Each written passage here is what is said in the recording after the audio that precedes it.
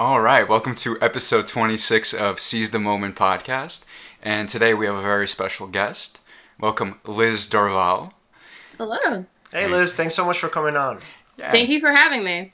You're welcome. And today we're going to talk about competitive versus collaborative frame. A sort of thinking where you think one person has to win, another person has to lose, versus thinking about the win-win. And we'll start off with that. So what do you guys think about, like, right away when you think about collaboration versus being competitive? Mm-hmm. So I can tell you from my perspective, what I usually talk to my clients about is what you just mentioned before, zero-sum thinking. And so just to define for our audience, zero-sum thinking is the belief that there's a situation in particular where if one person wins, the other person loses. So sometimes that's obviously true, right? So sometimes you have situations where, let's say, if you gain a particular job or a particular position, right, obviously another person or other people won't. But the thing is, a lot of the times, there's so much in the world that we could sort of acquire in terms of us as a whole, that it's not so that when it comes to particular positions, that just because we lose one or we lose out on an opportunity, that there won't be other opportunities. So the way that people kind of see it is, they see it as this sort of big chunk or this big kind of chunk of life that says that if I gain this one particular thing, right, that means I'm never gonna if somebody gains this particular thing that I'm after, that I'm never gonna get anything even close to it. So like an example of this is, if this girl rejects me, that means that's it. I'm never gonna get a girlfriend, right? So if I don't get this particular position, I'm never going to get a job that'll make me happy. If this podcast doesn't work out, I'll never be successful. I'll never be happy. So it's interesting that you say that, right? Because it sounds like that sort of competitive mind frame is based on certain conditions being met in order to feel a certain way. Whereas I would say, to contrast that with like a collaborative sort of mindset, you can already feel good. It's like a sort of reverse of cause and effect. For example, like you can see how from like an evolutionary perspective, the person who has the most usually feels the best and uses the least effort in order to, to feel good. Right. Thing is, if you took that and then you try to then think of it this way, what if you already felt good and already felt like abundant, like as if you had everything, then you'd still be acting as if you had that status that the person from the competitive mindset is trying to gain things in order to feel. And that's interesting because then it kind of changes your priorities if you see that this other way of doing things works. There's also less effort involved, and you become sort of like less in your head, like needing to control a situation, and more present to the moment, and actually like merging with the environment, kind of tuning to the needs of like who's around you and stuff like that, instead of in your head seeing how you're affected by things, reacting to this in order to appear this way, or needing to control that to appear that way. Yeah. Things along those lines. Liz, what do you think?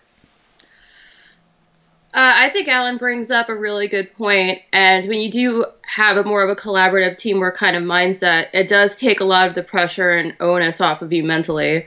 If you're going it alone, and if you have all of that weight on your shoulders, that if you don't get this this result that you want, and there's there's always that very strict dichotomy: is you're either a winner or you're a loser, and that kind of mindset is simply unsustainable, and it's not good for you, and it's not good for anybody around you, because we are a tribal species, and it's any kind of collaboration is what makes a society grow and thrive. Yeah, absolutely. And it's interesting because I think like when we think of it, that we think of like life as this big sort of this kind of like jungle of scarcity. That we have like very few sort of resources, and that there are so many of us, and that we have very few resources obviously for all of us. And so I think this sort of mindset is that we have to compete with one another for those resources. And so Liz also brings up, I think, a really good point. So when we think of like, let's say, if I understood this correctly, I think what you're saying is that when we put so much emphasis on a particular outcome, and if we identify with that outcome, then it becomes us, right? That it becomes like how we perceive ourselves, right? That's what I was thinking you were saying. So the thing is that when people perceive themselves in the sense of if they perceive their identity tied into a particular outcome. Like, let's say if becoming a doctor is the thing that'll make you happy, you think, right? Becoming a lawyer, let's say having a successful podcast. If it's like this all or nothing type thinking, where I'm either successful and I have this particular outcome, or let's say I'm a loser and I don't. So obviously what's going to happen is you're going to be super depressed most of the time because you don't have the outcome. And you're going to be super anxious because obviously the fear is that, oh my God, if I don't get this outcome, it's going to be devastating. And so a lot of times what I find is that with people that they put so much emphasis on one, let's say, particular person or one particular thing, and then they think like, if I don't have this person, right, if I don't date this particular person, I'm going to be miserable. If I, again, don't have this particular job, I'm going to be miserable. And yet we kind of forget that there's this sort of ideal of, I guess, this sort of communal ideal of happiness, that in a sense that happiness doesn't necessarily come from the fact that we gain the things that we want. And sometimes people aren't even happy when they gain the things that they want. They don't. To try getting what you want, you're not gonna feel it's the happy. Journey instead of the end result. Yeah, essentially. And then, and there's, if your one goal is to become a doctor and that's it, there in life there are countless possibilities, and you're tying your eternal happiness based on one singular outcome when there are countless possibilities is so self-limiting. And you're essentially setting yourself up to fail, because once you do become a doctor, then it's going to be like, okay, like my next step is, going to be like a chief surgeon or whatever. And you're always going to have an upper tier, and you will never be happy until you get to that specific point. But that specific point will never happen. Yeah, it won't. There's always going to be something else. Yeah, the hedonic treadmill. Well, that's the thing. Yeah. But by the way, there's something useful to that, right? If one thing doesn't satisfy you and you keep needing to, go on to the next thing in order to feel happy, that's how a lot of progress is done. From a certain perspective, right? If you look at society in general, for example, that doctor who then tries to become the surgeon, and then from surgeon chief of the hospital or whatever, something along those lines. You can argue, I mean, that's progress in a way, because that person, even if they're not necessarily feeling happy in their own personal world, right, there is some sort of progress being done there as far as, like, in terms of society and survival. Right. But, I mean, I don't think it has to be that way, which is kind of the purpose of this talk. But I could see its uses. Like, why are we like that by nature, right? To sort of try to keep, never being happy and trying to go on to the next thing, the next thing, the next thing. Oh, have you guys ever seen the movie Cool Runnings? Cool Runnings? Yeah. Liz, have you seen it? Yeah, I've seen Cool Runnings. Do you remember there was this really great scene in the film? So I don't remember the name of the characters, like either one of them, but there was this really great scene with, the dude who's the athlete, Leon. So the actor's name, I don't know his name in the film. So him and John Candy. And so he's like, so John Candy, kind of a quick background. So he's pretty much this disgraced Olympian who obviously was this famous bobsledder at the time. And then he ended up cheating for a second gold medal. And then they ended up finding out, blah, blah. Right? So they have this great scene where, so John Candy comes into the room. And so Leon's character, whatever his name was, is like, hey, he's a coach, man. He's like, why'd you do it? He's like, I don't understand. He's like, you had so much fame. He's like, you had the respect of all of your peers. He's like, literally, he's like, you pretty much had anything that any athlete in our sort of field or domain, whatever, would want. And he's like, why would you do it? Why would you cheat? And so the line of the film, and I think like one of the best lines in film history, where he says something along the lines of, he's like, look, man, he's like, if you aren't enough without a gold medal, you'll never be enough with one. Wow. Right? I love that line. Love that line. And that's what I think, that's like the sort of downfall of the hedonic treadmill. So I like your point, Alan, when you said that, sort of achieving and kind of striving for more and sort of looking life as a sort of competition in a sense is a good thing, right? Well, it's just I'm just trying to talk about I agree with you. The way they are. I agree with you. That's what I want to say. So, like, I totally agree with you there. But I think the problem is that when we infuse our self-esteem into it. So it's like, if you already feel like shit about yourself and you're like, you know what? Like, here, like what Liz said before, right? So I got this thing that I was looking for and it didn't really do anything, right? So now John Candy's character is like, I want a second gold medal, right? This is the thing that's going to make me happy. And that didn't do it. So then the question is literally, if you're not going to feel good about yourself achieving these things, right? If these aren't the things that are going to make you feel good, or are going to make you feel like you're finally a worthy or valuable person, then I think that literally raises the question of what will. Well, yeah. I mean, for me, I had this one point in my life in my early 20s, I don't have to get into too many specifics, but I'll say this. I had a lot of money at one point. So I was able You were rich? Not exactly, but I definitely was able to buy... Seize the moment exclusive. Yeah, I went from not having to being able to buy anything I wanted, all that kind of stuff. Back then, I was into I still love video games and stuff like that, but I was really into that. I would buy this sort of equipment, that computer, that TV, this thing, that thing, all of that. And every time you buy, it's like you press the little dopamine button and sure, I felt good the moment I bought it. But then having all these things as opposed to not having them, I realized it didn't do anything to how I felt about life in general. It's not like it had anything to do with what was really real, the connections to people around me, my friends, my family, your bonds with people and things like that. That stuff wasn't really affected by just the having, right? And even if I did have, it's not like it really subcommunicated status the way I thought it would, because once I became dependent on those things kind of speaking for me, right? It didn't have that effect, because people aren't really I mean, on some level, some people will respect if you have a bunch of things. They will, yeah. But also on another level, they really don't, because if that's all you have to offer, I mean, the person who just happens to be more interesting in an interaction or just real, authentic, would have more status. And by the way, it's not about status. I'm framing it this way from the competitive mindset, just to that kind of person if they're watching. Right. From a competitive mindset, you didn't even look like you were so high, even if you have all those things. Yeah. Then what I learned is that it was how I felt was more tied into my thinking, right? Yeah. Into whether I was in my head trying to control a certain situation, to look a certain way, to dominate, or whether I could just kind of let go and see how another person is feeling, how, let's say, you are feeling, or how Liz is feeling and stuff like that, and kind of just have and really care about what you're saying and just listen and have a back and forth, instead of for example, how some people listen to say something, that they have something canned that they want to say, so they'll wait for you to finish, or they won't and they'll just talk. There's another way where you just completely listen to them and you actually respond to what they actually said, and you fully listen to what they're saying. Take the time to think about it. Yeah. And so, Liz, how come you think the hedonic treadmill isn't as effective as people think it would be? That's a really good question. It really depends on your mindset. Can you be satisfied with what you have right now? And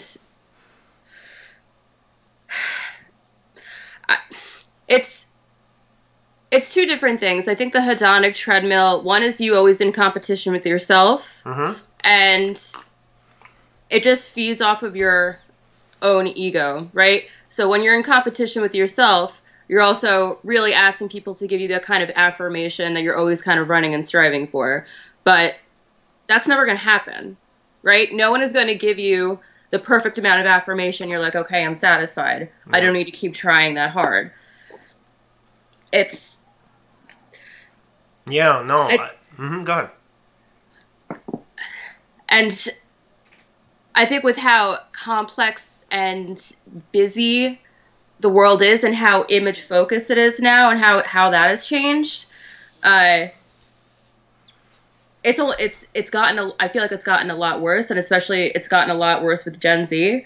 Yeah. And that kind of image and appearance is worth a lot more capital than anything it's intrinsic, and that kind of thing, it's very toxic. It kind of rots you out from the inside. Yeah, so it kind of seems like what you're saying is that when it comes to self-image, or I guess when it comes to public image, that the hedonic treadmill is kind of fraudulent in the sense that you're kind of, you're not necessarily achieving a particular, I guess, outcome or a particular goal in the sense of whatever the goal is in itself, but you're sort of achieving a goal in the sense of what it kind of projects to other people as being. That, I guess my major point is that it seems like kind of behind the surface that the thing that people think that you have, or the thing that you think that people think, or rather the thing that people think you've attained is actually not the thing in itself. Maybe that's why it's so unsatisfying in the end. What do you think? Les? Yeah, well, I'll say this. So, what's funny is Well, all right. So I've had times where I've got into a certain venue, right? We're talking like years ago. Let's say I go into a train. I'm on the way to college, right? And I used to get in, and I'd be, you sit down. There's all these people, all that, and you're kind of looking at the person across from you, or you're not. You're trying to look at the ads and all that. I think like as New Yorkers, we can all kind of relate to that. And so, like, what would happen is though that I would have anxiety. Right, I couldn't even turn my head to the person to the right of me. I would try to look anywhere else, but like at them, right? And from a certain perspective, like you could just be like, no, well, that's just anxiety. But another way, it's actually kind of a competitive mindset too, because I'm looking at how I look in relation to them. Yeah, you feel inferior, or you felt, or whatever it is, because I couldn't even really. I couldn't really reason it. It was just, I would just automatically have it. But you could say that, sure, maybe it's an inferiority thing. Right. So the thing is, like, when I would think like that, I was so in my head. All my resources are, like, into, like, how do I look? Or how is this person looking at me? What are they thinking right now? All this kind of stuff. Really weird. Well, not weird. I'm sure it's normal from a certain definitely perspective. Common. Yeah. Sure. But I'll say this, like, it definitely, like, in hindsight, it feels very strange. Because there's another way where you could just sort of just be there, sit, relax. Maybe you can do an activity on your phone or read a book or just sit there and relax. And, like, there were these things that, like, I wasn't aware that I could just kind of switch my focus to. It didn't feel easy at the time, though. Of course, it's sort of like a different conversation as far as how you get out of that. But, like, the moment I sort of would go into the environment and kind of assume that everyone there is it's like we're all on the same team. Like they're all my friend, for example, or a potential friend. It was a very different sort of a mindset. As opposed to like, oh, everyone here is foreign. Like I'm this little isolated island versus other little isolated islands. Or like I'm competing against these people, or these are my enemies, or I don't know who they are and all that. It was like just coming from a different place where I could kind of merge with the environment, so to speak. Yeah, well, you didn't feel like an outsider. Yeah, and it's very funny that, from one way, from the competitive mindset, yeah, like you might strive for things to look a certain way. You might appear, so you might, like, let's say on days where I wore a really nice outfit, like a suit or something, right? And it was like, whoa, it's so sharp, right? And it looks cool and all that. Like, sure, maybe on that day I would feel fine in the competitive mind frame, But what was interesting is, like, then let's say I didn't, then I'd have lulls in the way I would feel. And it's like, do you really want to live like that? It's like really not a great way to live. It sucks because your just emotions keep going up and down, up and down. And they're context dependent. Pretty much on the environment. Yeah, but then there's another way that's not really dependent on the environment. It could just be dependent on where your focus goes, for example. Like whether you listen to music, you get into a flow state that way, or if you meditate, or if you just have a certain understanding about the world, if you just have a mindset like everyone here is on the same team, or they're just like me. Maybe they're thinking some of the same things I would think. So I really shouldn't be, so anxious or whatever. I think that's a great remedy for it, and especially in the context of zero-sum thinking. So if we think of zero-sum thinking, again, kind of going back to the concept that it's one person versus the other, then, I mean, yeah, if you feel like it's kind of second you step out of the door, you have to compete with literally everybody in your environment for whatever, right? And that's the thing with zero-sum thinking. It's so silly, because even when we come out of the house, we feel like we have to compete with people, even though there's really nothing to compete for per se in that particular moment. But I guess maybe that's not true. Maybe you're like competing, I don't know, for who's like the best looking or the best dressed or whatever it is. And it feels like, again, if one person is like, let's say, do you look sharp? Or and if another person, let's say, maybe looks less than, then it's like, oh, this person looks good and this person looks bad. So maybe I think that's the way we could be thinking of the world. Were you? So here's the thing. If you are behaving from that frame and you are competing, like let's say me, right? Okay. So got a gut, balding, right? All this kind of stuff, and like not so tall. I'm not short, but I wouldn't call myself tall. Like it's not 6 foot average something. height, yeah. I wouldn't say a little above average height. Okay. You're tall. Sorry. Hey man, competitive mindset just came in. No, I'm just fine. So like, whatchamacallit? Yeah, and then compared to like the 6 foot whatever, chisel, jaw, all that, if I came from the competitive mind frame, then of course that person wins because we're trying to go like, what do you have versus what do I have, and what's like this, what do we socially value, right? Yes. But it's funny, what's funny is if I come from a collaborative frame, there's none of this like dense reactive sort of energy that I might have to this person, where I might be able to act in more of a authentic way, and maybe it'll be just sort of like a behavioral based thing. Who comes out? So here's the thing: I don't really care who comes out on top, like status wise. But just as an example, say somebody is just looking perfect, right? But you're coming from this collaborative frame. You could still. Again, this is not the purpose of this, but you could still outshine them from a behavior perspective. That's not the point of it. I'm not trying to put that message out to the audience. It's not about outshining or looking higher or whatever. But if your behavior is on point, usually that's what matters. Usually that's what kind of subcommunicates that status, because you're just very comfortable in the environment. And you wouldn't be comfortable if you're coming from, I need this condition, or my condition versus that person's condition doesn't, they're winning or something like that. And then you have a lull in your emotions. Yeah. So what you're saying is that you're kind of in control of the way you can be perceived. Is that it? I feel like when you let go of control of how you're perceived, paradoxically, it's a better perception that you get. But I don't think that's the end you should be seeking by letting go of it. It's like this paradoxical thing. Somebody who's in a competitive mindset might use this as a tactic, right? But then it would stop working because you're going to fall back into the competitive mind frame. You could try it if you want. Yeah, there's a difference between being quietly confident and just being arrogant. Yeah. Right? You step too far, you get into that arrogant kind of territory, and that's a turnoff for most people. Yeah. But that kind of reserved and quiet confidence really helps people gravitate towards you. And you can get to a point where you quiet your mind and it becomes a lot easier. And you don't have to, there's some effort you have to put into it initially. And then after that, it becomes very natural. Yeah. And people can sense that off of you. It kind of radiates off of you, and people intrinsically pick it up. So. Yeah, and Liz, I'm wondering, because obviously you've been to other places of the world. So in terms of competition and sort of cooperation, what is it like elsewhere? Do you feel like America's sort of uniquely competitive?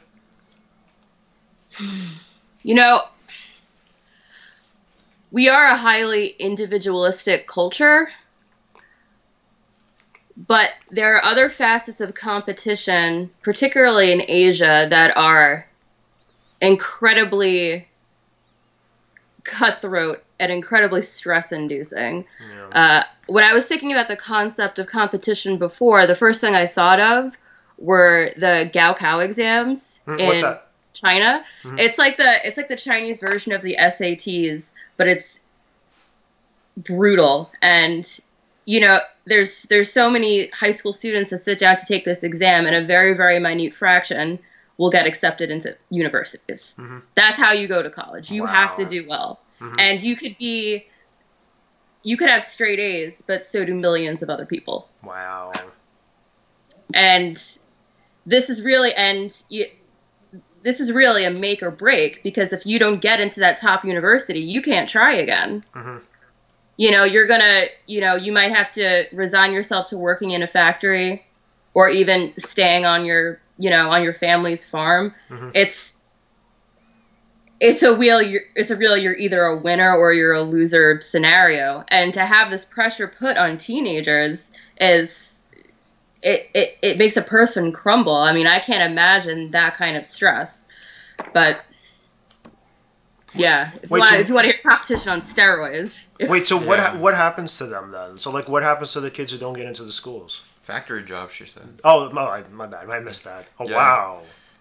Factory jobs. You can find your way into a third-rate university, but you're not going to get a good job after that. Or if you're rich and you don't want to sit for the Gaokao exams, your parents will pay to send you overseas to go to college. Wow. But that's if you're rich. If you're not rich, the Gaokao is really the only way for you to propel yourself further in life. And if you don't do it, that's it. Right, there's not another chance. And so it seems kind of what pretty much we're saying is that essentially the society creates or doesn't create a zero-sum culture. That is correct. Yeah, wow, man. Holy shit. Yeah, there's certain societies where it's like, yeah, there's, for example, to think in a collaborative mind frame, right? Mm-hmm. I mean, it could be helpful with how you network and stuff like that. Maybe to someone living in China. Actually, sorry, pardon. The Gaokao exams are in China, right? They're in China. Yes. Yep. Okay. So someone living in China, maybe thinking from a collaborative way is helpful in terms of making relationships and things of that nature. But there's things like that are very cutthroat, and that's a reality. Like, you have to realize that life can be very competitive, could be very cruel at times, could be very, again, if it's this make or break sort of situation. Right. I mean, it is what it is, right? In certain societies, and highlighting it and talking about it, maybe it would lead to some sort of a change. Right. But if that's the current reality, I mean, you have to accept that and work within that framework. Or I have a pushback against that. Please. Right, I mean, because look at the Hong Kong... I love that. Look at the protests in Hong Kong. I mean, that's the point, right? Because it is such an unequally distributed society, which is why these kids are rising up. And technically, Marxism and... Oh, okay, I know. I don't want to make this a political podcast. Good. No, talk about whatever you want. Yeah, so, okay, fine. So, Marxism is pretty much bastardized by Chinese communists. And I really, really want that to be clear for our audience. Because a lot of times, especially in America, it's very difficult to distinguish between what is sort of actual Marxism, right? And what is kind of totalitarian communism, right? And whatever conception that is, whether the Soviet Union or whether China. So the point is that when you look at the actual Marxist text, so what they're doing in China is not Marxism, right? So we're not talking about these people some people win and some people lose, or some people pretty much, let's say, based on kind of, their upbringing, their tutoring, kind of maybe even, I don't know what the schooling is like there, but maybe even the type of education that they received, that they were the ones who were able to sort of get through these exams, and maybe through other kind of factors that I'm at this point obviously unaware of, that they're able to get, these sort of cushy jobs, and everybody else has to be a factory worker. That is not Marxism. First of all, Marx hated factories. He said that pretty much common workers were alienated in those factories, and he would have been horrified by the Chinese version of communism. So I want that to really be clear. And so also the other reason why I bring up Marxism is because if we're thinking about this in the context of society, and so we're saying that, hey, look, to some extent that, yes, life is competitive, right? So we're saying that in some situations it's zero sum. That let's say if Alan and I are competing for a girl, right? Let's say hypothetically that, chances are that she's going to pick one of us. Absolutely. So in that case, it's Alan's pointing to himself. Just joking. He's probably right. So really he's a better human being. No. Okay. Go ahead with the... So essentially what we're saying is that in some situations it definitely is going to be zero sum, and that's inevitable. So when, let's say if that were to happen and the girl would say, hey, no, look, I prefer Alan over you, you're going to have to look elsewhere, buddy. And I'd be like, okay, I understand. So in this case, Alan wins, I lose. But the point is that for most of life... What if she chooses both of you at the same time? That's actually true. That's a very 2019 suggestion. Yeah, so okay, fine. The framework that she's coming from is important too. But my point is that, as a society, that we can actually mitigate those zero-sum situations. That's what I wanted to kind of impart. And just one last thing. So, and I think with Marx, right, and not to make this obviously a sort of an advocacy for socialism, but the point is with Marx, he pretty much said that we shouldn't have a society that's zero-sum. And I don't know exactly if he said this, but my sort of conception is that, look, we have to, as best as we can as a culture, to mitigate that. So, yes, in some instances, zero-sum is sort of a kind of, it's not preventable, understandable, right? But for the most part, if you have a society like China where literally if the contrast between winners and losers is that stark, like it's becoming increasingly in this country, there are things that we could do to fix that, right? We shouldn't have a society where literally you have sort of this sort of I guess tiny hodgepodge of rich people on the top, and obviously everybody else is poor. That zero sum that I think is a complete bastardization of what society is supposed to be like. But if we're talking about obviously what America was supposed to have been, where like you had, I don't know, let's say the upper class paying something like 70% in taxes, and then you have a great, sort of stable middle class, and then obviously some people are probably inevitably going to be poor. Whatever that means is, I don't know, different to different economists. But the point is that we can have a more egalitarian society, whereas we mitigate the zero sum situations, or not mitigate, we reduce them. We reduce the amount of them. But the point is that Alan is right. I definitely agree with you that absolutely there are going to be some cases where we do have to accept them. But I definitely also think that as a society, we have to do our best to make sure that we reduce them. That you don't have people who pretty much are in these situations where literally one test, one fucking exam changes the entire course of your life. That's insanity. That's insanity. Yeah. What were you going to say? Well, what I was going to say is that in America, as far as like consumer culture is concerned, thinking in zero-sum ways to be in that competitive mind frame is actually very useful to marketers and advertisers, because they'll just sell you something that'll make you have higher status relative to another person, and that sort of drives consumer culture. It's also like that in politics too. Yes. Someone will just, get you to be, you versus them, like left versus right. Alt-left versus alt-right. Oh, God. Whatever. I got you. I feel you. Yeah. Republican versus Democrat, all that, right? Right. And,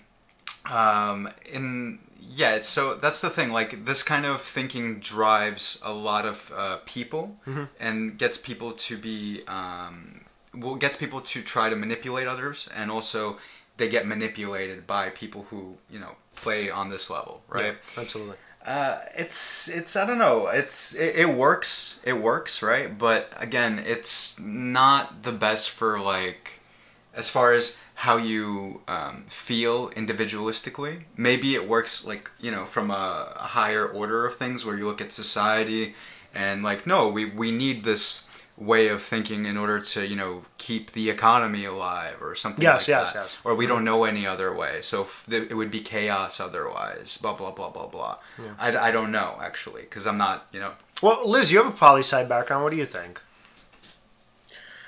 Oh, boy. I'm sorry. I know that puts you on the spot. No, we're... Oh, God. Well, you know way more about this stuff than we do. That's why I ask. Way more.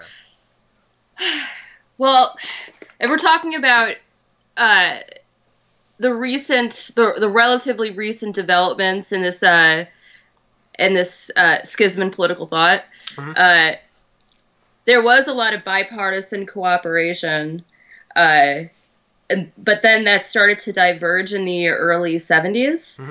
Coincidentally, at the same time that lobbying was really first introduced to Washington. And initially when lobbying started, it was to give other minority groups a louder voice in Congress. So it really began with women's movements, like feminist organizations. The lobbying started for them because they were underrepresented. And then lobbying slowly became hijacked when it was really all about money and special interests. And then it kind of just gotten worse from there, which now we have this kind of cutthroat situation that we see today, where just recently, our president said, don't look at the Democrats as our opponents, they're our enemies. And that language is very telling. If you're gonna put that kind of competition between other citizens, where, let me put it to you this way, now they're marketing t-shirts that say "Get over it." You lost. We're all on the same team. We're all in the same country. It really shouldn't be a half of the country wins, half of the country loses situation. In terms of kind of civic participation, and really the greatest kind of sense of collaboration we could possibly have, which is our participation in democracy, that is slowly declining as well. And it has been declining since, I want to say, the 80s. In 1995, there was a political scientist named Robert Putnam who wrote this article called Bowling Alone. And it essentially meant it's talking about other people's social capital and how social capital has been declining. Oh, wait, listen, I have a question before we continue. What is social capital? Okay, so social capital can be your kind of interpersonal relationships, your societal status, really just where you just kind of stand in your community. Like, basically, how many people can you fall back on in your community? Your status, pretty much. Your reputation, right? Your status, your reputation, and also just your friends and your family around you. Gotcha. Right. So that was incredibly collaborative. You see a steady decline of people in civic organizations, religious participation, all of that across all the decades. And when people talk about now is how like isolated people are and how they really can't connect to one another. And they're all very kind of like self-absorbed. People will automatically jump to social media, and social media is definitely one of the reasons. But civic participation has been declining for some time. And when he wrote Bowling Alone, he put it in the frame of bowling leagues. And bowling leagues used to be incredibly popular. But now people aren't in bowling leagues anymore. They're bowling alone, all by themselves. And so he goes through different reasons why we became kind of torn apart from each other, and that subsequently means that there's a weakening in the fabric of our democracy where we really don't come together as a team and push our best interests forward. It's a very individual, every man for himself kind of situation. Yeah, we take ourselves and our viewpoints very seriously, and that keeps us separated from people around us, and it's like it's only the people who can embrace sort of not taking themselves so seriously, kind of letting go, who can sort of be able to form relationships with others. And what sucks is that this trend of us distancing ourselves from each other, sort of bowling alone as the title of the article, it's like, I don't know. I feel like that's it's because of all this marketing, like you versus them, that kind of mentality. But the thing is, it's like I don't know. Does it have to be that way?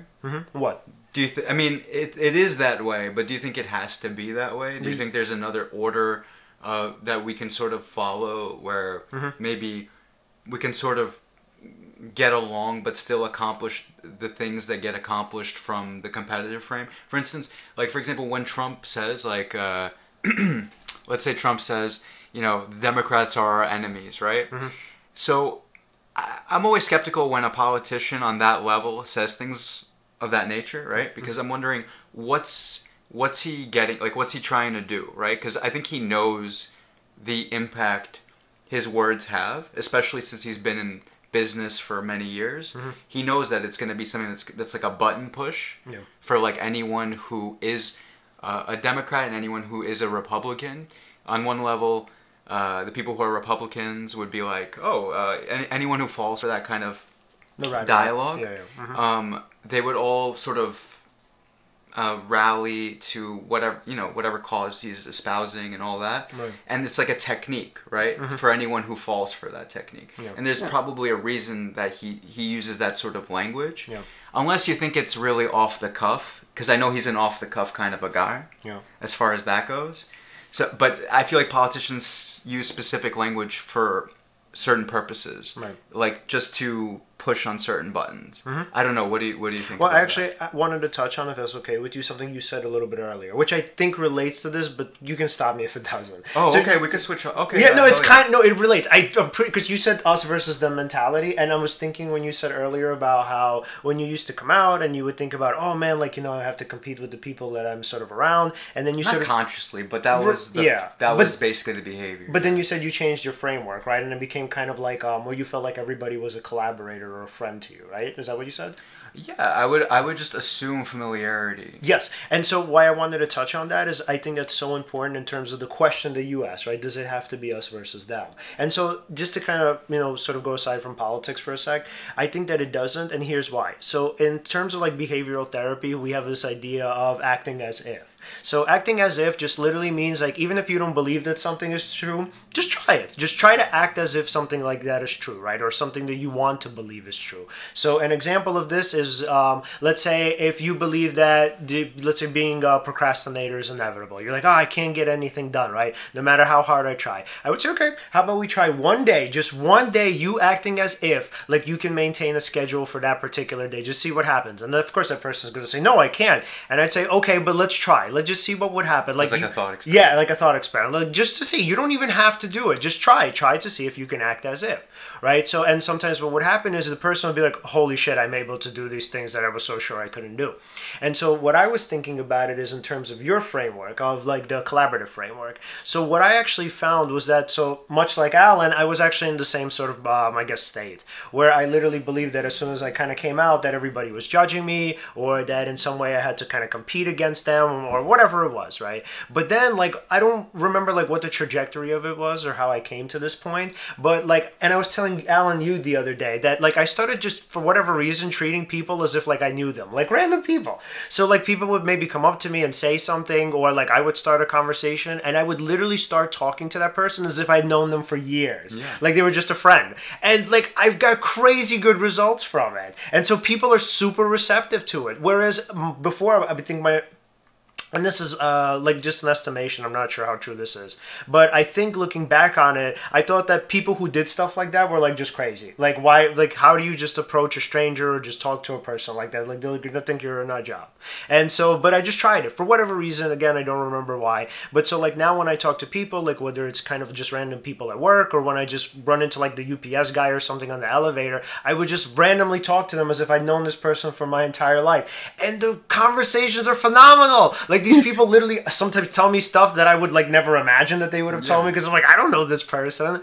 And you kind of find it, like, from in terms of what Alan said earlier, that when you change the perspective from me versus these people, or us versus them, that when you look at these people or the world as just this friendly place, I'm not saying it's even supposed to be, but if you act as if people are genuinely friendly and want to get to know you and treat them such, you can get some amazing results. Yeah, somebody would be very surprised by those results. Yeah. For example, when I first learned about that mindset of, you assume everyone is your friend, it was very foreign to me when I first heard about it, right?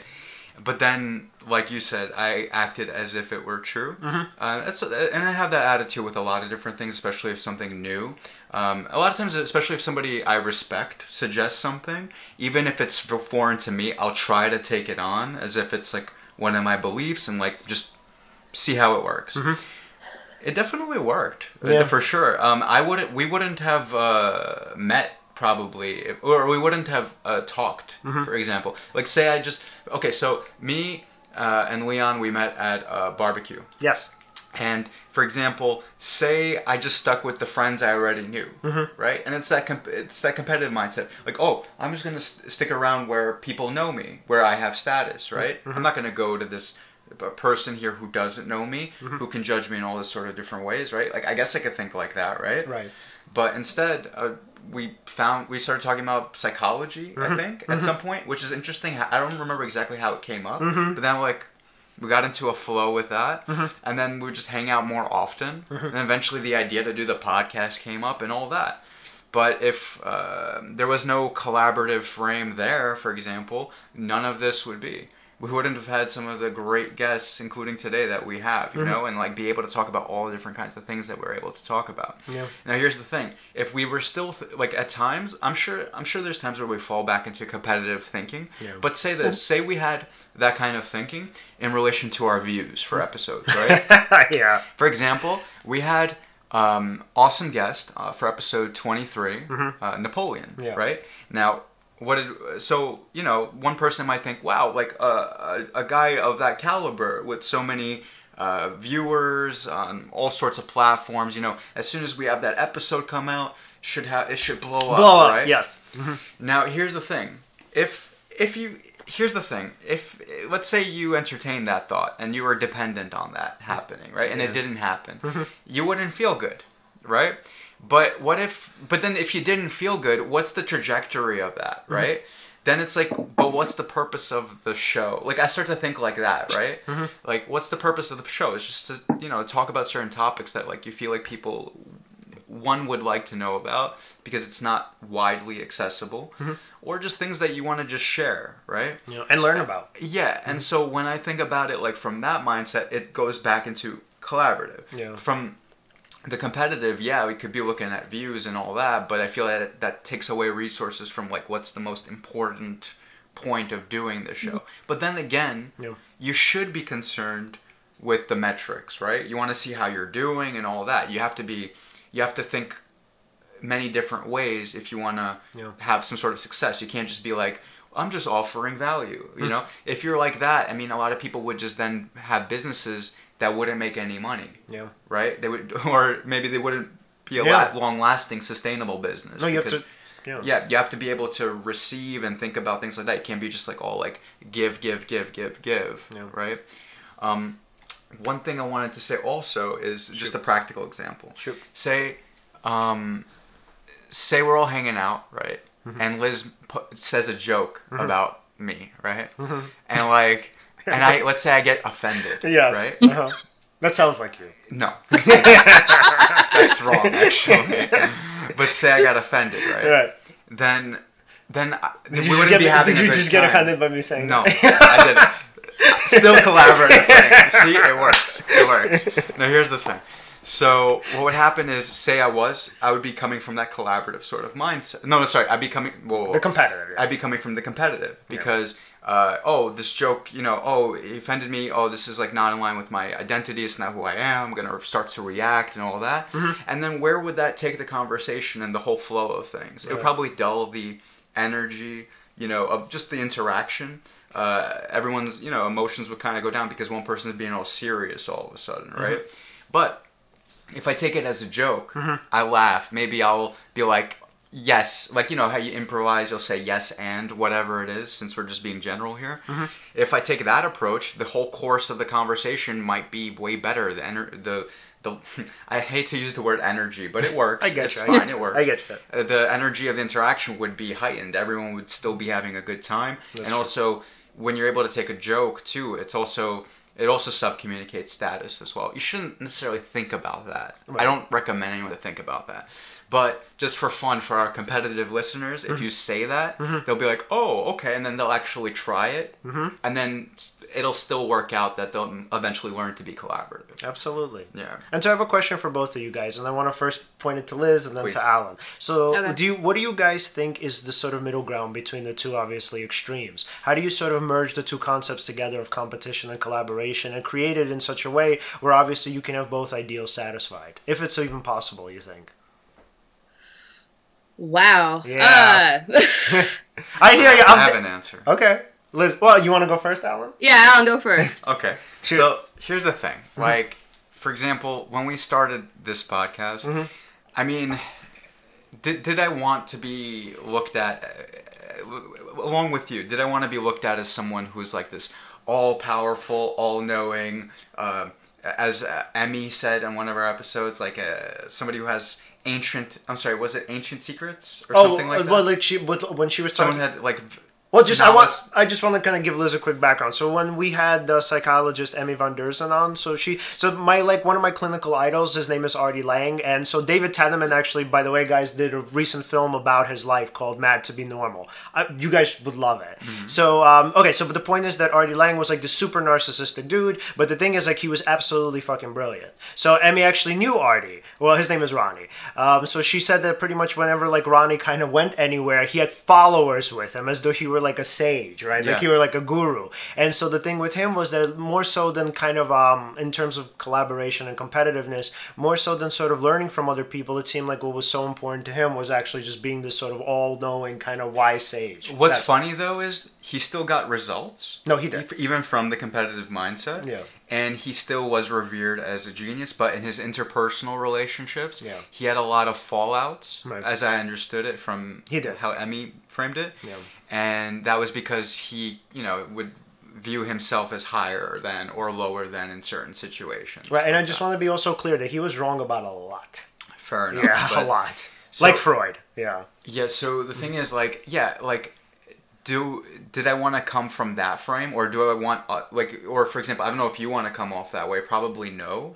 Like this all-knowing person, like who's who just has all this knowledge to things that other people don't? Yeah. Or are you just or am I, let me put it this way, am I a dork and everyone else is a dork, right? And we're all kind of dorks, right? And we're all just kind of trying to figure things out, right? Now, here's the thing. For me, I think it's a balance between, like there are things that, you want to be powerful, you want to be effective in the world, you want to have, like, for example, as far as a production goes, like a great podcast, mics and cameras and lighting and all that type of stuff. Like, I do care about that stuff working, right? But at the same time, I want to be coming from a place where I'm enjoying what I'm doing, and then people can feel that, and it's real and it's authentic, and it's like, and I think that's where the balance is. Like, you come from a collaborative frame, but you're also realistic in the sense of, like, no, I need, this thing to work well, I need that thing to work well. You should know what you're talking about. You can't just, like, I mean, you can riff. It's a podcast. We can just riff, right? But I don't want to talk about a certain topic and sound like I know what I'm talking about if I really don't, right? So, of course, I'm not going to do something like that. Right. So it's like this balance between like just being authentic and trying to be authentic. Sorry, like, again, that's also trying to sound like you're somewhere up here, right? But, to the best of your abilities, be as real as possible, right? And then also at the same time, try to be competitive in the sense of, like, just increasing how well you do, like, a business or a project or something like that. Like, for example, if we need to know something about marketing, for example, while doing this thing, am I just not going to learn it just to be authentic and just be someone who's, giving and a dork and, like, oh, I'm just like you, Or will I try to find, somewhere in the middle of the balance to that? I like that. Yeah. I like that a lot. Yeah. Liz, what do you think? Okay, I drew a diagram. Oh! I love that. Is that the three of us? Yeah. Yes, this is me, you, and Alan, right? And so these, like, inner spheres would be our personal and professional goals, right? Right. Us essentially being in competition with ourselves to do better. Okay. Right? And then this outer sphere are our overarching goals for the entire group. That's how you can combine the two.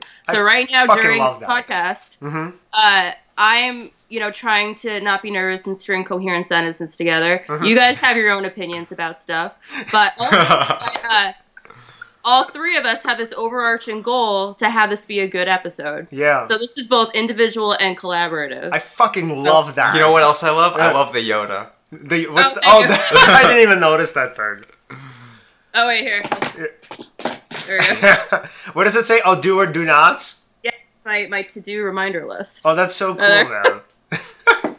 Well, so no, that actually makes sense. So it's like, in some way, what we're doing is we're looking at ourselves. Ooh, this brings me back to the episode with Jamie, right? So what Jamie said in the episode that I think it was like episode 6 or something, so far back. So she said something along the lines of, like, individual success doesn't really exist, right? That we're all sort of connected with one another in some way. So I think kind of the way I'm interpreting what Liz is saying is that when we're sort of achieving things individually, right, that is sort of part of the greater whole of what we're looking for in terms of our community. Well, it definitely contributes to the greater whole in the community. Just the thing is, some people would be under the impression... The distinction there is that some people might be thinking that they're in competition. Right? Even if they're, from a higher perspective, not. Yeah. Right? So, but still, yes, they are essentially still part of a whole community contributing to, the greater whole, for sure. Yeah. And I think that's maybe the only way to think of our podcast. Because technically, in some way, we are in competition with people. Because, like, we know that. No, hear me out, Alec. Hear me out. This is why I think we are. Technically, listeners' time is definitely valuable and it is scarce, right? So people aren't going to sit and listen to 20 podcasts in a day.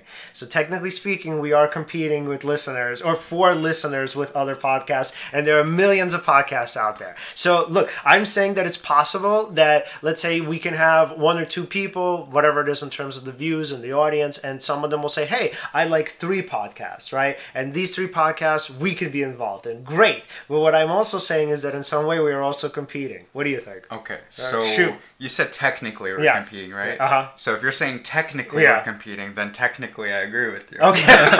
Okay. But I'll say this. But I don't feel like I'm in competition with the other podcasts. And I think that's important to not feel that way, because it's just going to dilute what message you have to. Because here's the thing. If I'm thinking about us in relation to Rogan, for example, right? Oh, I'm not doing that. But say okay, or I don't know, Tim Ferriss podcast, or Jocko Willink, or Aubrey Marcus, or Jason. I don't know. See, Alan is all-knowing in terms of podcasts. I know a bunch of podcasts, right? Now, here's the thing. Like, if I felt like I was in competition with them, that would just dilute the whole message, like, that we're trying to put out there. Right. It's weird. It's like if I was really trying to see, like, our audience versus their audience, and, like, trying to get their audience or something. I don't know. It just hurts my head to even really think about. Right. I get it from, like, I mean, I think you, realistically speaking, yes, you're right. Like, they have an audience, and maybe somebody from that audience could be listening to our things, our stuff. But I feel like there's so many different people in the world. That's true. And then you just get, like, whoever will listen to your show, or listen to what you have to say, or even people you meet in life who will like you and that you'll like back. It's all about, like, just resonating with them. And I feel like if you just resonate with people and are concerned more with just your message, and then whoever it resonates with it will just kind of flock to you, or you'll flock to them, you know, vice versa. If I think you genuinely have to give a shit. You have to. There you That's go. all it boils down to any kind of interpersonal relationship. Is you just genuinely have to care. If you don't, then it's. I think authenticity is really the number one thing that most people should strive for in their personal and their professional lives, and in podcasting. I mean, the best podcasts that are out there are, like, the hosts, like, genuinely care about what they're doing, and they don't seem that preoccupied with their competition. They might have a niche or something, doesn't really matter, but the most enjoyable podcasts that I listen to are just really people just doing their own thing. Yeah, and just being as real as possible. Like Rogan, for example, his mystique is he's just genuinely curious about a whole bunch of different things. And then when he just had more experience doing podcasts, and then he just had guests that he was really curious about, the reason why his conversations were so good is because he's asking things that he really genuinely wants to know about. And then that's why he can sit there for 3 hours with somebody. I like the 3-hour style, by the way. I hear you. I know. I don't know. I would like to do it one day. I hear you. But yeah, I'm putting it out there into the ether. I hear you. Well, my thinking. It's not today. Yeah, my thinking is that nobody's gonna sit through a podcast for 3 hours. So that's my. But you'd be surprised how many people sit through Rogan's. Hardcore history. Each episode is like 6 hours long. What? I don't have that kind of time. I know how other people. You don't. Yeah. But some people may. Okay. Yeah. The world is just, there's so much variety out there. Yeah. It's not even that, it could be the person who actually, you might think it's somebody who's not working, right? For example. Yes. I would think that right off the bat. Right. But not necessarily. Could be somebody who's just like legit rich and just is hanging out at home, and they have time to, and then they're like genuinely interested or something like that. I know the people that listen to our show pretty much listen to it either on the train or in the car. So, there you go. Yeah. Liz, when do you listen to podcasts? On the train when I'm commuting. Yeah. How long is your commute? Like 2 hours or something? An hour and a half. Yeah. I listen to it at home too. Oh, do you? Yeah. Okay, I hear you. Yeah. Like right after work, I'll put on like I'll put on also a radio show. Like I like. It used to be Opie and Anthony, but now it's Jim and Sam, whatever. So I listen to that. Aubrey Marcus, Rogan. Rogan's a big one. A lot of people connected to Rogan. A lot of different comedy podcasts. Tiger Belly, Bobby Lee. There you go. Bobby Lee, I know. So I listen to a whole bunch of different ones, and not necessarily just on the train. Actually, on the train, I'll read. Usually, because. I find it hard to, like, once I'm home, I want to just kind of relax and listen to something. So I'll read on the train or whatever. But that's just like neither here nor there. Just I hear you. Extra info. All right, we covered a lot of ground today. I mean, we still have some time. Anything else you want to talk about? Let's see. Alan has like a whole list in front of him. A whole like two full pages of stuff. Yeah. Alan came prepped. Well, I just noticed that like when you're trying to kind of control things and you're in this kind of competitive mindset and you need to look a certain way versus, in relation to another person, it's just like this sort of denseness to like there's something that's happening there between you and another person. It's like this filter that's blocking connection between you and them. Yeah. And I feel like when you take away that filter, you just think that they're just like you and things like that. It opens up like for a real, bonding to occur. Yeah. Yeah. And you know what's interesting? The philosopher Theodore Adorno, his name is Theodore Adorno. He once said that the sort of uncertainty is the mark of the authoritarian mind. And so the people who do, by the way, try to control, it seems like they're kind of, they're obviously kind of very greedy and very sort of, very kind of vain and sort of trapped in narcissism. But also the thing with control is that a lot of times, right, it's again the scarce mindset. We go back to that again. So a lot of times, like when you see this in sort of relationships, right? And okay, I hesitate to kind of broach this topic because this is like so kind of charged, but I do think it's important. Unfortunately, it's not a great topic for like now, especially at this time for the podcast, but I do think it's important. So like for people who struggle with domestic violence, right? So a lot of, I know, super light. No. Yeah. So a lot of times with the people who are sort of the abusers, right? These sort of high level narcissists, it's because they are super controlling and they do have a fear of uncertainty, but they also have a very scarce mindset where for them, it's like, if I don't possess this particular person, I will never find anybody to love me ever again. And so if even they believe that they can be loved, right? And that's a whole kind of other issue. So, but the point is that when it comes to control, and of course there are levels of this, right? So that we try to have control and influence over our lives all of the time. But the point is there are certain people that are so sort of, or feel like uncertainty is so intolerable and that sort of the world is so scarce. And when it comes to zero-sum thinking, for them, it's distorted, right? So like, remember what we said before, that zero-sum thinking is, so in some cases it's accurate, right? Sometimes it's not. So when it becomes a cognitive distortion is when zero-sum thinking is generalized to the whole of life. Mm-hmm. So we view the whole world as a win-or-lose situation, right? We're kind of like in China, where like if I'm not the sort of winner, right, then that means I'm going to be the loser. And so you have these people who are super authoritarian, right, whether let's say politically or in this case in their relationships, because they literally believe that if they don't possess a particular person, there's no way on the face of this earth that they'll ever have another sort of, let's say, another girlfriend, wife, whatever, ever again, that this is it for them. And they have to maintain control, because if they don't, obviously they're going to be the losers. And it's never even about the other person. It's about their self-esteem. It's about feeling like if life is a zero-sum competition as a whole, if the world, generally speaking, is this sort of dark and dense, sort of, dense and sort of gloomy world, right, then I have to make sure that I'm on the better side of things, that I'm on the side of, let's say, the people who have, rather than the ones who don't. Mm-hmm. Yeah. Mm-hmm. So just a thought, just an idea. No, 100%. That's very good. Yeah. I mean, I come from a background where competition, and a lot of people can relate to this, where competition is the norm, mm-hmm. right? And again, like, to a lot of people, it might look like the collaborative frame is a sort of like delusional fairy world sort of mentality, reality, maybe on the surface, like just from that perspective. They'd be like, oh, yeah, not everyone works with each other. Not everyone can work with each other, all that. They might have arguments along that line, right? Mm-hmm. But by the way, if somebody thinks like that, I actually encourage that.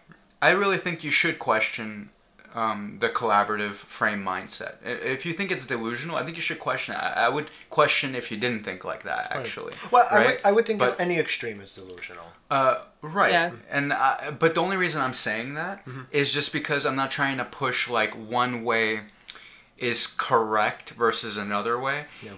It sounds like it, and honestly, like personally, I prefer the collaborative frame. But I know plenty of people who behave from the competitive frame who I just love. Yeah, they're some of the best people. Let me tell you. let me tell you. Yeah. And honestly, it's completely fine. It's the thing is just there's pros and cons to the competitive frame versus the collaborative frame, and I feel like it just the main thing to take from this is to be nuanced enough to know when to behave from the collaborative frame. I don't want to say when to behave from the competitive frame. I actually agree with you. Here's the thing. Here's the thing. I feel like you can acknowledge certain competitive things, right, without necessarily behaving from the competitive frame, because again, you're too dependent on, it's too reactive, like that kind of mentality. I hear you. But does it work? Yeah. And are some of the best people coming from that frame?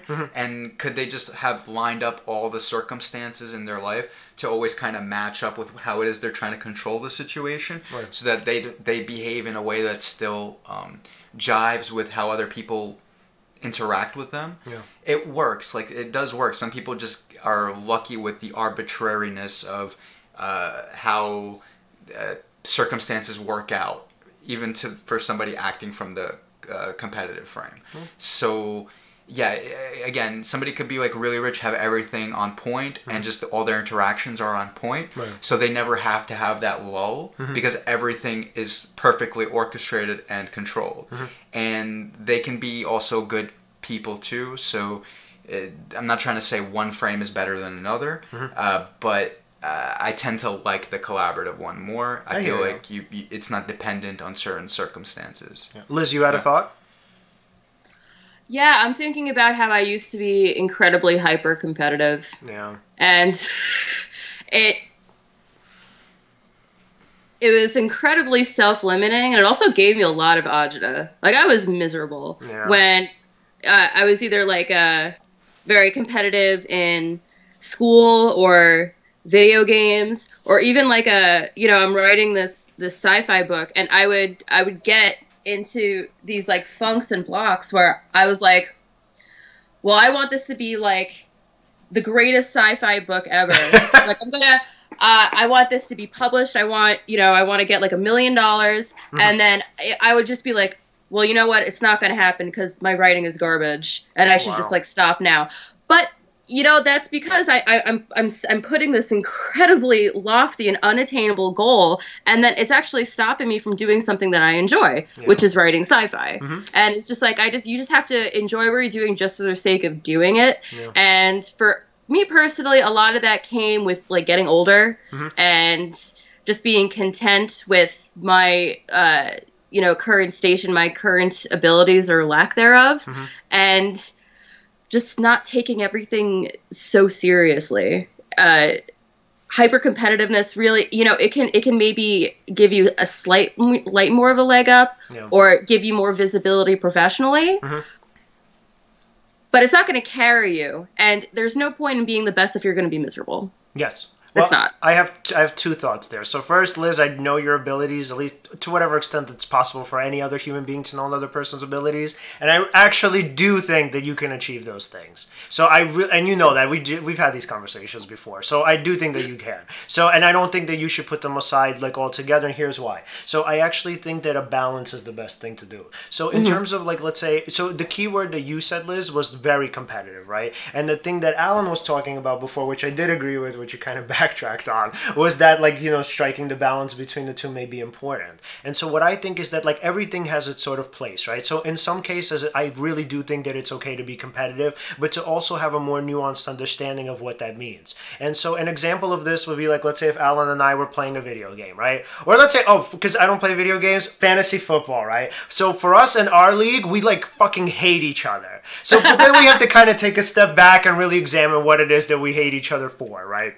So like, let's say if Alan and I were competing this week, right? And obviously their game's going to be on soon. So like, and let's say I beat Alan, right? And I'm thinking like, oh my God, like this is amazing. Like I am the best. Alan, I beat you. You suck. You're terrible, blah, blah, right? So in that case, I'm very competitive, and I'm coming from the framework of literally sort of winners and losers overall. That in terms of zero sum, right? Now I am the sort of winner of life, and Alan is the sort of loser wizard of life. Obviously, that doesn't make any sense. So it's completely irrational. But if we were to put that in its proper context and say, no, I technically did beat Alan this week, right? And yes, part of it was luck, absolutely, and part of it was literally skill, right? So like, let's say I beat Alan because I picked the best sort of team, right? And his team was obviously worse. But then also there was luck because maybe one of Alan's players got injured. Let's say maybe sort of one of my guys. Oh, maybe sort of another one of. Okay, so this is like a lot to explain. But let's say maybe one of the wide receivers that I was playing, let's say was a number 2 receiver, and the number 1 receiver went down, and then all of the targets went to my guy. So the thing is, I can say, wow, you know what, Alan? I'm so happy that I beat you, but I also understand that there was a lot of luck in this. So I'm not saying that I'm. Nobody says that. Nobody. I know, but it's reality, right? So the point is, it's like you put competition in its proper context, where you would say, like, look, I'm glad that I received this thing, and yes, in a sense, it's not that I'm happy that you didn't, but I'm happy that I did, right? But it's but it's also to say I understand that it could have easily went, or it could have easily been otherwise. To say that competition in itself doesn't define a person globally. That just because I beat you in something, whether video games, fantasy football, whether I got a job and you didn't, doesn't mean that I'm better than you. It might not even necessarily even mean that I'm smarter than you, and probably doesn't. What it means is that, like, yes, in this sense, I did better, perform better than you, but there was also a lot of luck involved.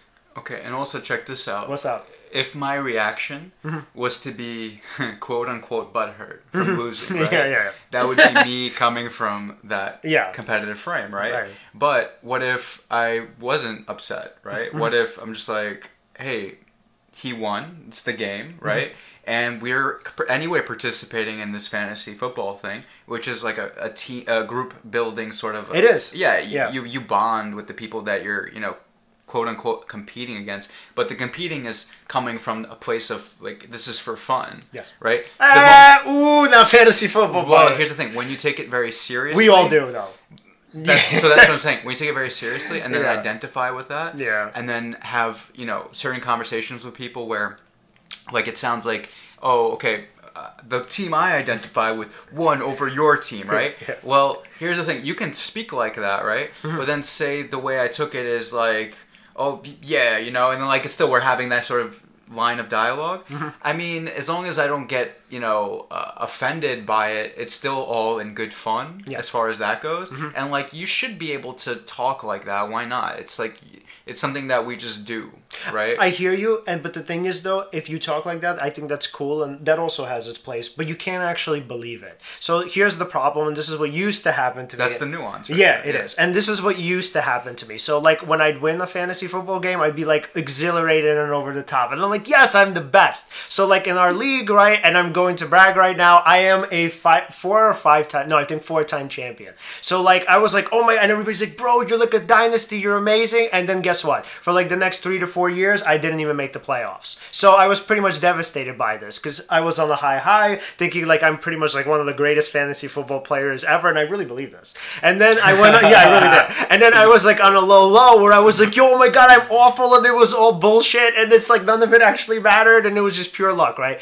The point is that if we're talking about self-esteem and self-image, none of those things are fucking true. I wasn't one of the greatest fantasy football players of all time, and even if I was, it doesn't mean what I thought it would have meant or what I thought it did mean, and I certainly wasn't the worst either, right? But the point is that sort of it's a combination of skill and luck, and sometimes like in poker and any other game, like sometimes things go your way and sort of life helps you out, and sometimes it doesn't. Sometimes you build a team. Oh, and here's the other thing: sometimes in drafts, like right now I'm horrible in my league, by the way, so I'm 2-4, and according to my draft, I was supposed to have been one of the best players because I drafted really good players. But the thing is, life is such that you can't really necessarily predict who's going to be the best or who are going to be the best players. So kind of just the whole point of this, obviously not to ramble on about fantasy football. No. But the whole point of this is sort of to put competitiveness and competition in its proper place. To say that yes, it takes skill, and absolutely there's definitely talent and ethic and work ethic involved. No fucking question about it. But there's also a lot of luck, and there are also a lot of opportunities that you may have had that other people didn't. So it's not so much of I'm better than this person, but it's like, no, and on this particular day, like let's say I had more skill or more to offer than this particular person in a particular domain, but there were also other factors that made it so.